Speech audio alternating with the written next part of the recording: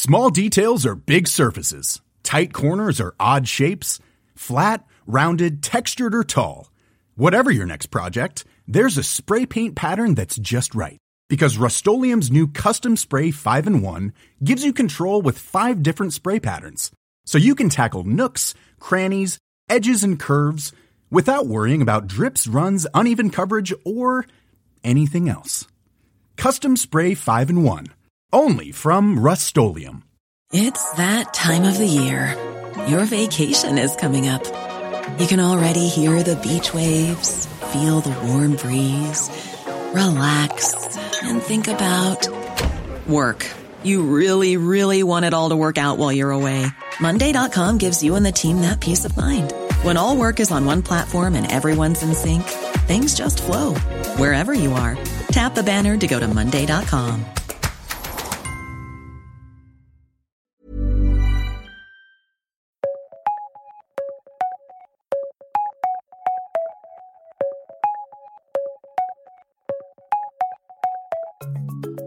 Welcome to The World in 10, your 10-minute guide to global news as seen through the eyes of the writers at the Times of London. Only one place to begin at the moment. Today we ask, can Joe Biden help bring some calm to the Middle East as he arrives into more chaos than ever before? That's the voice of Toby Gillis. I'm Bhavani Vaddi. Let's get into it.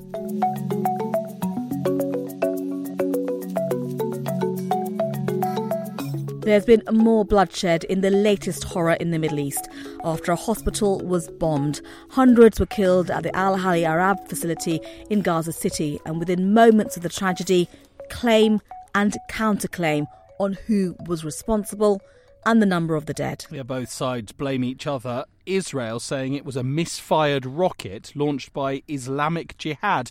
To prove it, Israel's Defence Force released what it says are intercepted conversations acknowledging the strike had been caused by Palestinian militants.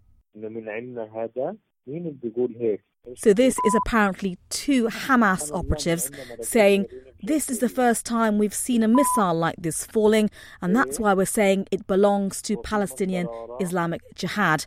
They go on to say they shot it from the cemetery behind the hospital. The explosion happened hours before US President Biden arrived in Israel. I was deeply saddened and outraged by the explosion at the hospital in Gaza yesterday. And based on what I've seen, it appears as though it was done by the other team, not you. But there's a lot of people out there not sure. So we've got to overcome a lot of things. Clearly laying the blame with Hamas and Palestinian Islamic Jihad there. And that last group might be a new name to you if you're following this conflict. By now, we all know our Hamas is from our IDFs and Hezbollahs. So we thought it time for another World in 10 explainer.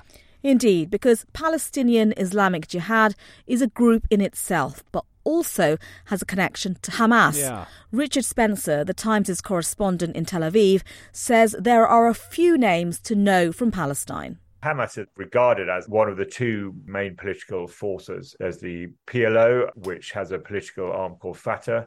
They are the ruling authority in the West Bank. Hamas, which was the opposition, if you like, which is an Islamist organization, a break-off from the Muslim Brotherhood, challenged them and seized power in Gaza in 2007 after Israel withdrew its forces from Gaza.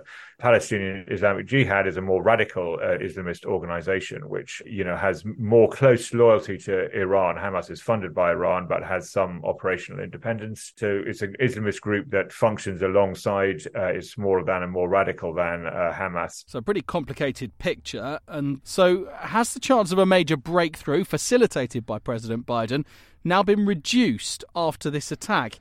Here's Catherine Philp, the Times' World Affairs editor. There are to be 3 days of mourning in the Palestinian territories over it. So really what is being said in those capitals is the time for any kind of discussion or negotiation is over. We want to see a ceasefire.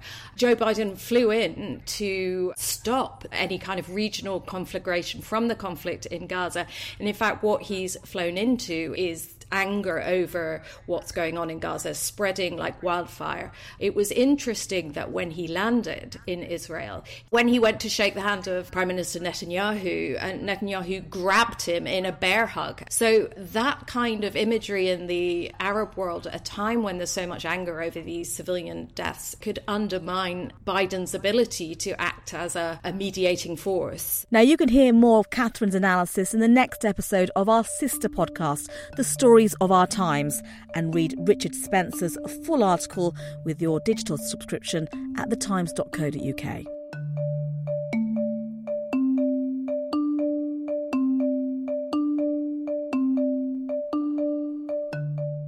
With everything ongoing in the Middle East, it'd be easy to forget, Bhavani, about the war in Ukraine. Yes, but today there's a headline in the Times that took our attention. Nuclear war threat. Russia rips up ratification of a test ban treaty. Yeah, if that doesn't grab you, not much will. The treaty being discussed is the Comprehensive Nuclear Test Ban Treaty. Snappy. It was signed by Russia and the USA, Britain, China and France in 1996 and aimed to outlaw all nuclear test explosions. The Russians and Britain and France ratified it in 2000, but Washington and Beijing's commitments remain unratified even now, and it's that that's angering Moscow. So one of Vladimir Putin's main allies in Russia's parliament is Vyacheslav Volodin, who's accused the White House of hypocrisy, saying because of its double standards, its irresponsible attitude to global issues, Washington has not ratified the treaty. Washington must finally understand that its hegemony will not lead to any good. Yeah, a thinly veiled threat there, combined with a recent comment on testing nuclear warheads by Putin.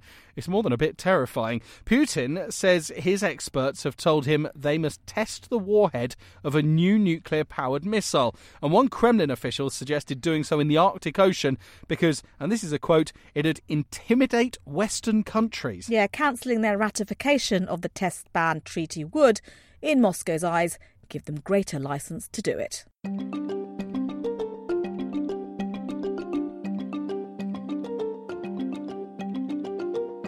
It's not often that an American admits the UK is better than the US. Now, Toby, that's cheeky. It's not what Kiara Brown said. Well, let's let the listeners decide when they read her piece. I'm American, I want to marry a Brit and have a child who calls me mummy.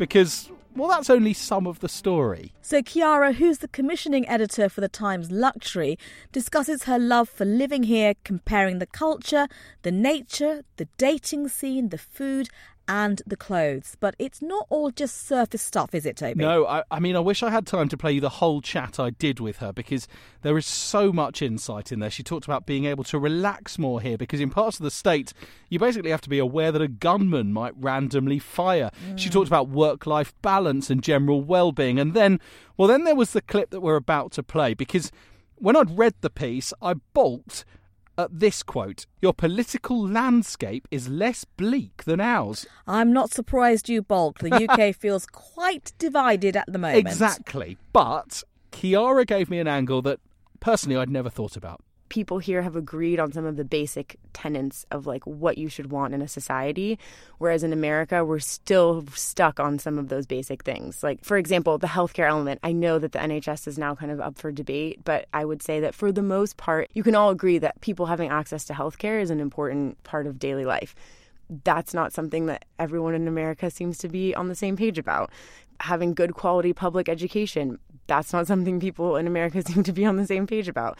Guns, again, like we haven't really landed anywhere on that after 260 years of being. There's always division in politics, but it seems to me like here the conversations are slightly more nuanced because you've gotten past those starting gates. So I'm sold, Bhavani, but I can reveal there were two things Kiara said that might still take her away from her beloved UK. One, missing her family. And this is also a slightly shivery quote. She said, "I'm not sure how many more of your winters I can take." Okay, that's pretty reasonable.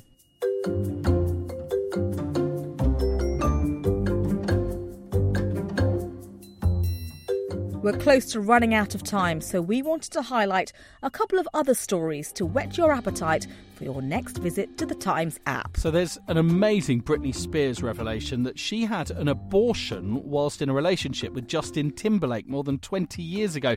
She says she would have kept the baby, but her then boyfriend said he wasn't yet ready to be a father. The piece by Sarah Dittam also analyses Britney's life through the prism of the pop star's new book.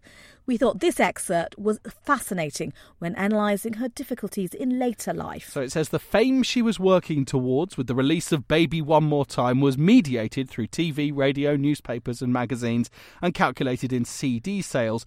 It would bear almost no relation at all to the fame she did have to negotiate over the next 10 years because shortly after Britney's arrival, the internet happened. She was simultaneously the next big thing and the last star of a dying age. Yeah, really interesting. You can read that piece right now, as well as an incredible example of human endeavour. I love this. Because the sports team is reporting on a woman who won the World Ironman title, ironically, in Hawaii just 4 months after breaking her foot. Lucy Charles Barkley says the pain of the marathon was nothing compared to the pain she would have felt had she not won the race. Yeah, in the words of her near namesake, Gnarls Barkley, does that make me crazy? Personally, I'd say it does. See you tomorrow.